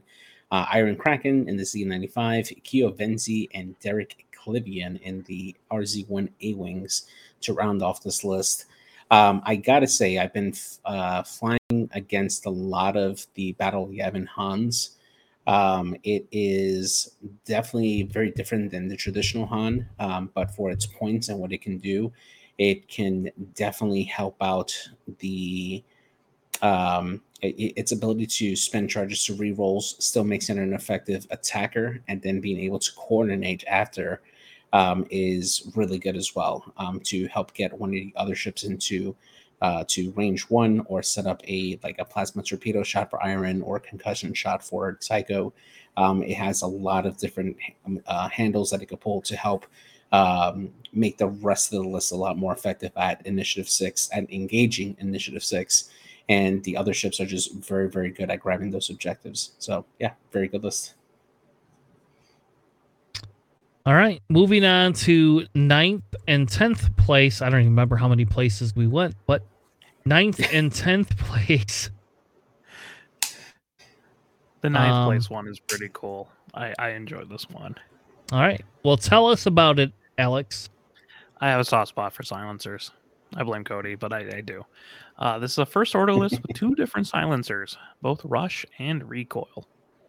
It also has Ember, Malorus, and Scorch. So it's a lot of high offense. Rush has Lone Wolf, Fanatical, and Sensor Scramblers. And Recoil has Predator, Sensor Scramblers. It's pretty much what you normally see. Ember has Proud Tradition and Pattern Analyzer, which I'm not the biggest fan of. I get that you get the whole focus lock combo, but I'd much rather have Elusive because there's no other way that I'm gonna. I mean, if you take a strain for its ability, that's not good. You want to have some sort of built-in defense, in my opinion. I don't do a lot of red maneuvers with BAs. Then Malorus has cluster missiles, which you do see a lot as that, or Mag Pulse. I'm always a little bit more a fan of a Mag Pulse missile just because I like control on my list, but I can see why you would want cluster missiles. All right. I do like that list. I'm not sold on Rush, though, I guess. I don't know. Well, Rush maybe can be like a bastard. It can, I guess, yeah. And it's got Lone Wolf, so it's obviously flying separate from everybody else. When you get him behind you with his ability at I6 with a reroll and also Fanatical, ugh, it's brutal. There's not much you can do about that. Double reposition and a native reroll and a focus mod. That is true. All right, 10th place we have, and this will be, we'll look at the next 2, but after 12th place, we're definitely done for the show. This is a very interesting Separatist list. Volandos with Deadman Switch, Elusive Shield. I would swap out Elusive for Predator, but that's just, again, me. This is just more defensive version. Then they have 81 with Discords, Iron Assembler with the energy charges. Then they have DGS 047 with Kraken and Grievous crew, because no way are we going to put Grievous in this list. We're going to put Cad Bane. We're putting Cad Bane. Why is Cad Bane in this list? Why? What? Did you see that Cad Bane has Django crew? Do you know what Django crew does? You spend a target lock to change to a blank. You can spend a target lock to use Django's ability. Like, what? Yeah. I mean, maybe there's probably not any other 3-point crew, right? I don't know. I would take I would take Freelance over that, honestly. You're getting roughly the same effect. Yeah, or that too. I don't know. I would love to see somebody fly this list. So, JJ, you can fly this list for Worlds. This is the Kraken thing, though, baby. No. Did you also see that Cad Bane has Discord missiles? Yes! I don't know how that works. It has overtune modulators. You could shoot it off with my God. Discord. Yeah, that was going to say, you use overtune to actually enable the Discord missiles, but in defense of the HMP with Grievous, you have a couple of ships, specifically the Vultures, that can die easily. And since this is your Kraken carrier, Grievous helps you cancel those damages, right, that you're going to get onto that carrier. And in effect, it helps keep those calculates on the rest of your ships, so that way they can be more effective that way. So having Grievous on it is just a good way to just have that extra protection on that tack droid carrier, and help out the rest of the list. It's kind of like a symbiotic relationship. But the Vultures also have independent calculations, so they're just getting 2 calculates anymore. Do they need 3? I mean, sometimes, yeah, especially if they have like empty shell charges, and sometimes you need those extra calculates. Is Kraken somewhat for Cad Bane too? Right, Just so you could keep the green tokens at the end of the round. Yeah, I don't know. I'm just asking. I'm just asking because you don't discard them. You don't have to take the action next round. You can use them for proton cannons. Okay, I don't understand the Jango Fett, but I'm not super opposed to this build a little bit now, because you get the proton cannons, right? You keep your calculates. You can use them on offense next round. You could take a focus if you want. You could take a target lock now. You could do the barrel roll without stress. You could take a fucking evade. Mm-hmm. I'm not opposed to that piece. The Jango Fett I don't like, but yeah, Jango Fett I agree. I think it's just a filler upgrade at that point. Yeah, you gain or elusive at the end phase for every green token you have once you use Overtuned. So if you hold on to the calculate with Kraken, you're just holding a strain token. No, it's for everyone you have to discard. So if you hold on to them, you don't discard them. Fair. That's fair. Yeah, my mistake. That's still weird. It is definitely weird, but I won't lie and say that, like, all right, that's kind of that's kind of cool, right? I don't disagree with that piece of it either. I can respect the jank. Don't get me wrong. That's a wild Cad Bane build. Yep. Somebody run this and tell me if it's any good. I don't. Somebody run this. I never thought in my life I would ever get discorded missiles from Cad Bane. So if he did that to me, I'd just be like, oh, I guess I'm pretty sure their opponents didn't expect it either. All right, Alex, our next goal is to do this, and you to be on stream. Go, damn it! I forgot Cad Bane had discords. I bet you the opponents say that every time. Like, oh, he has discords. This feels like a Hexiled like bounty list, right? Like it does. Get a Discord off of Cad Bane and make it deal damage. I will specifically bring Jam and look at them, jam off their calculator, and be like, no, you're not discording this. That's the only source of calculators. Have fun. Yeah, but he's got 3. You can't jam all 3 unless you're Nightfall. You have to bring Nightfall to ruin this list. Oh, I don't even know. I love it. I'm sorry. I love it. It's hard to spend 5 points on that. I'll be honest with you. I could just bring Grievous and feel better, but I like it. I'm going to say hold on. Can I get rid of? There's got to be a way to fix this. Anyway, let's keep moving on because it's almost midnight and I'm ready for bed. The next list is a first order list. Which one of you wants to go through the TIE BA and Agent Tyranny list? Gross. Tyranny is gross. Only because I play a lot of Republic, where just fucks the entire faction right over. It's great. Love it. Yeah, it's a first order list. It has Agent Tyranny with Fanatical, Crack Shot, Pattern Analyzer, Tactical Officer, and Hux, which is pretty cool because the other ships on this list are 3 VAs. So you can Hux all of them as long as they do all the same actions. You have Ember with Proud Tradition, Pattern Analyzer, Von Reg with Proud Tradition, Daredevil, Pattern Analyzer, Prockets, and Munitions Failsafe, and Hollow with Proud Tradition, Prockets, and Baffle. Interesting that Hollow doesn't have the Pattern Analyzer on there, but that's fine. I'm not the one who built this list. It's cool. It's different. You don't see 3 TIE BAs on the ground almost ever. No, maybe there's a reason for that. No. I don't know. They came in 5 and 3. They were in 11th place. No, I love BAs. Like Ember, very quality piece. I like it a lot. I love Hollow. Von Reg I have a problem with because that's a lot of points that you have to invest in the Von Reg. All right. JJ, who was 12th place?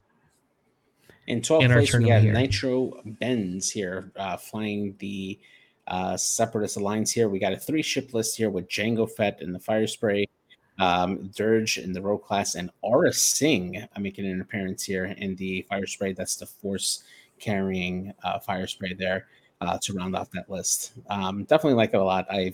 We tested this particular loadout, I believe, me and you, Chris, this loadout, and it did pretty decently. Aura Singh still feels like it needs a little work, I think, but still, 2 Fire Sprays, always a force to be reckoned with. It can definitely do a lot of damage out there, but yeah, pretty decent list. Yeah, the only difference is we did not have Prockets on Jango. Like, we never have ran Prockets on Jango, ever.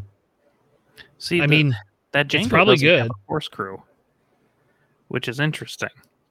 It has Bo-Katan instead, and Bo-Katan works with Prockets. It's just when you perform an attack, it's not a primary attack. It's also 6 points, which is a little bit weird, but I would love to Procket someone. Yeah, with Jango. Jango. Can you imagine? It's Can fun. you imagine Jango 140, taking the focus token, procketing you, turning one of your green dice down, taking a big middle finger that says, "Hey, baby." I don't know. Yeah, we did play around with this. We did not have Prockets on Jango though. Yeah, no. That was, I'll be honest, that's the one thing we did not have. But we had played around with the Bo-Katan quite a bit. And I don't know. Jango can be built so many ways. It just kind of almost feels like he's an A-tier ship overall. But we have these 3 ships we did play around with quite a bit. We did play around with this quite a bit. So You played around with Aura Singh? yes. What was Yes. your conclusion? Just not worth the 8 points total? Or It's hard with 3 ship lists in objective play. That's our conclusion. I think the list puts out a lot of damage. And Aurus, I'll tell you what, I've gotten Aura Singh's ability off a lot. Like a lot. Like not using the Force for Force and actually using it for her ability. I will tell you, when you switch a stress token to a ship that does not want to have 2 stress, you make people very, very angry. Like very, like tilted angry. Like I had a guy rage quit on TTS on me because of that. and Now it didn't help. They got Panic Pilot on top of it and ended up with 4 stress, but still, like, I do like if you're not bringing Grievous, but also you're bringing Dirge, just to shove Grievous onto Dirge, because that just like is a pain to kill that Dirge, because he's already eating stuff with Grievous, and then he comes back. Yeah, Grievous crew is an underrated crew in my opinion as well. I don't think he's underrated. He's very good. It's just no one runs him because you should be running Grievous Pilot there you go. instead. Underutilized pilot. Yeah, there you go. In this list, I think like here in JJ's world, when they lower Jango to 7 points, I can actually run Jango, Grievous, and Aurora. I'm just saying, like, I will win worlds with that. Let me bring that, and I will win worlds. Only me, though. No one else can run that. No one else. Yeah, I was going to say, what are you going to do when somebody brings the mirror? Nope. No. Just Tanner. AMG, make an exception for Tanner to run that one list and let me win worlds. I probably won't win worlds. I'm not that good. All right, so we're going to move on. The last 2 lists were the Earthworm brought a Rey and Poe X-Wing, Jaeger, and BB-8. It's a pretty decent list. Nothing special about that. I hate Finn crew. DB Hookman. This is a somewhat interesting Separatist list. It has 3 droids, 3 bombers, and Grievous. They're all bombardment drones, and I will say they are 4-1 in Kyber Cup right now. So they essentially, even though they're 5-3 here, they are 4-1 in Kyber Cup. I think this list has legs as well. This is okay. If we're going to talk Worlds list, this is on one of my short lists for lists that fits my playstyle that doesn't have Django in it. Even though we just ranked Django an A. But this list, I feel, I do feel this list has legs, and this list is a little bit dice dependent, but this list can just murder things. You can also take 2 of those separatist drones and make them a dirge if you want. So you do a lot of things, but I like this list. I think it's good. And congratulations to everybody that went 5-3. Seems like it was a fun time to be had by everybody. So, absolutely. With that being said, thank you all for joining us tonight. Thank you, Alex, from Bespin Benchwarmers podcast. If you would like to check them out, their link is always in our description. You can listen to them not talk about me at all or invite me on their show either. And you can listen to them. You can listen to them talk about, and this, guys, I don't even understand why you said certain things. I just finished listening to your podcast, and like you guys said some crazy things and then complained about Vader. But you did get right that I don't think Jason Stumbo's list is a list for Worlds, but I will say that. But it was, if you want to listen to a entertaining time, especially you guys have Mark on. I don't know what it is about Mark, but every time that guy talks, I just laugh. I love that guy. He's one of the locals from over here, so he tries to be nice. He does, and it's funny.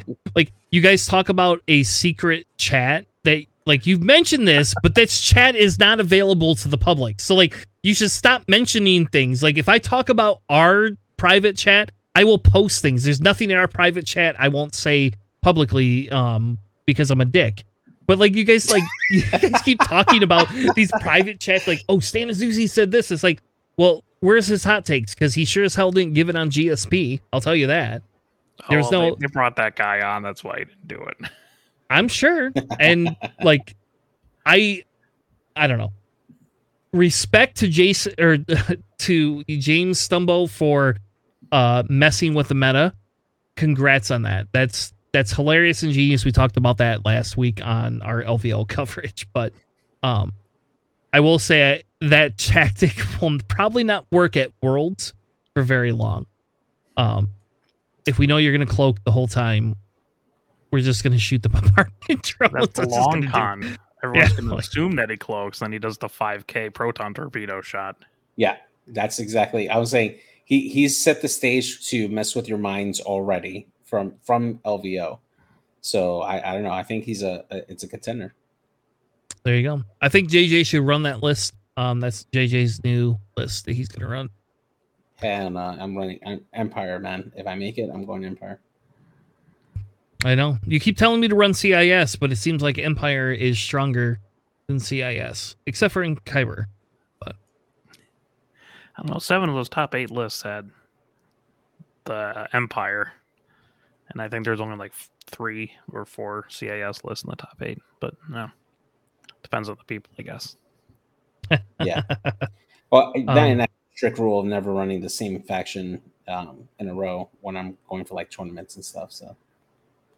Well, you know me, I seem to only fly one faction, I guess. So if anybody would like to buy some other factions off me, I own every faction and almost every ship in the game, plus multiple copies, minus the hard to get ones. So if anybody wants to buy some other factions, I'll happily sell them because I obviously never play anything but CIS, it seems. All right. Anyway, thank you all. Thank you all for listening to our long ball tangents tonight. If you have anything else you want to submit to the show, you're welcome to message us here or message us on Discord. Thank you for the follows, the subscribes, the likes, anything you can do to contribute to the show. We will be back next week, Sunday, this time, at 9 p.m. Eastern Time. we don't have Kyber Cup to play, so hopefully we'll get some stream games in, though my work schedule has been, I don't know, my work schedule is just horribly insane right now. So, but hopefully we'll be able to get some stream games in here shortly as well. 2 other updates. The first one is they have officially leaked Store Champ kits. We will not cover them tonight because it was leaked this morning, and I did not have time to prep for it. We will have that conversation next week on Sunday about the leak and if they make anything official, which I'm hoping they do, because there was a leak. So I'm hoping we get an official news. If not, we will be talking about the leak for Store Champs next Sunday, as well as a continuation of the series. I've told us we were going to continue for 2 times now. That we will talk more about archetypes next week. I promise it. I promise it, or everybody who watches us live will get a free promo card. So it will happen. Or you all get promo cards, I guess. So can I be included in this? Can I derail the conversation so we don't do it and they get free promo cards? Well, it's only 1, so yes. And it's very cheap for me to give you a promo card because I see you every couple of months. And next week on Playing Face Syndicate, Alex will tangent now. Hey. So, side tangent, if you had ever listened to any of my other podcasts, that's like what I'm known for. Like that's the gimmick. Like just never, like I'm usually pretty scripted, but tonight was JJ just pissed me. JJ got under my skin tonight, so it became side tangent hell for us. And if I don't stop now, we're just gonna go for another half hour me bitching about JJ's Django ranking. So. I will let our regular viewers know. This is something I've said before a few weeks ago, that we're planning to do the next Playing Face Syndicate Showdown. It's going to be held in Durham, North Carolina, over in Atomic Empire. We're still trying to nail down the dates. I am in the works right now to see if I can make that a store championship, so that way the Playing Face Syndicate Showdown the winner of that will end up getting an invite for Worlds for next year. We haven't confirmed that as of yet, as we're just getting this information now for all the World stuff here, but we'll be announcing it on the podcast soon, and we'll have the dates nailed out. So if you're in that area, in the Carolinas area, or if you're anywhere and you want to come and fly down, come and have a great time, and we'll love to see you guys over there. Yeah, it'll be May, June, or July, and JJ doesn't get to pick the date this time until I confirm it. So I'm officially announcing I will overrule anything he says until I get to be able to fly down there. So I have literally saved my airplane miles to fly to see JJ down there, and he's gonna have to like put me up on his couch or something because I'm poor and I can't afford to spend $200 a night in a hotel. But we will stream it. I got your transportation too. Don't worry about it. Yeah, it will be streamed. I guarantee you it will be streamed. We will figure that piece of it out in some way, shape, or form. And maybe Alex and I will take a road trip together. Maybe we'll just bring Alex with us. I mean, that'd be a little fun just to go. I think it's only a 7-hour drive from your neck of the woods. So that's not that bad. It's 9.5 hours for me. So 7 for you. I drive to your house. We leave in the morning. I don't know. We could do this in 4 days. I think we could do it. So you could play if you want. I'll stream and commentate. I promise I won't try to steal anybody's Worlds invite. I'll just go to stream. So anyway, we will announce more as we hear about it. Thank you for joining us. We'll be back Sunday, 9 p.m. Eastern with more Playing Face Syndicate. Have a good night, and we'll see you later. See ya. Thank you. And Jangle Fed is in an A tier.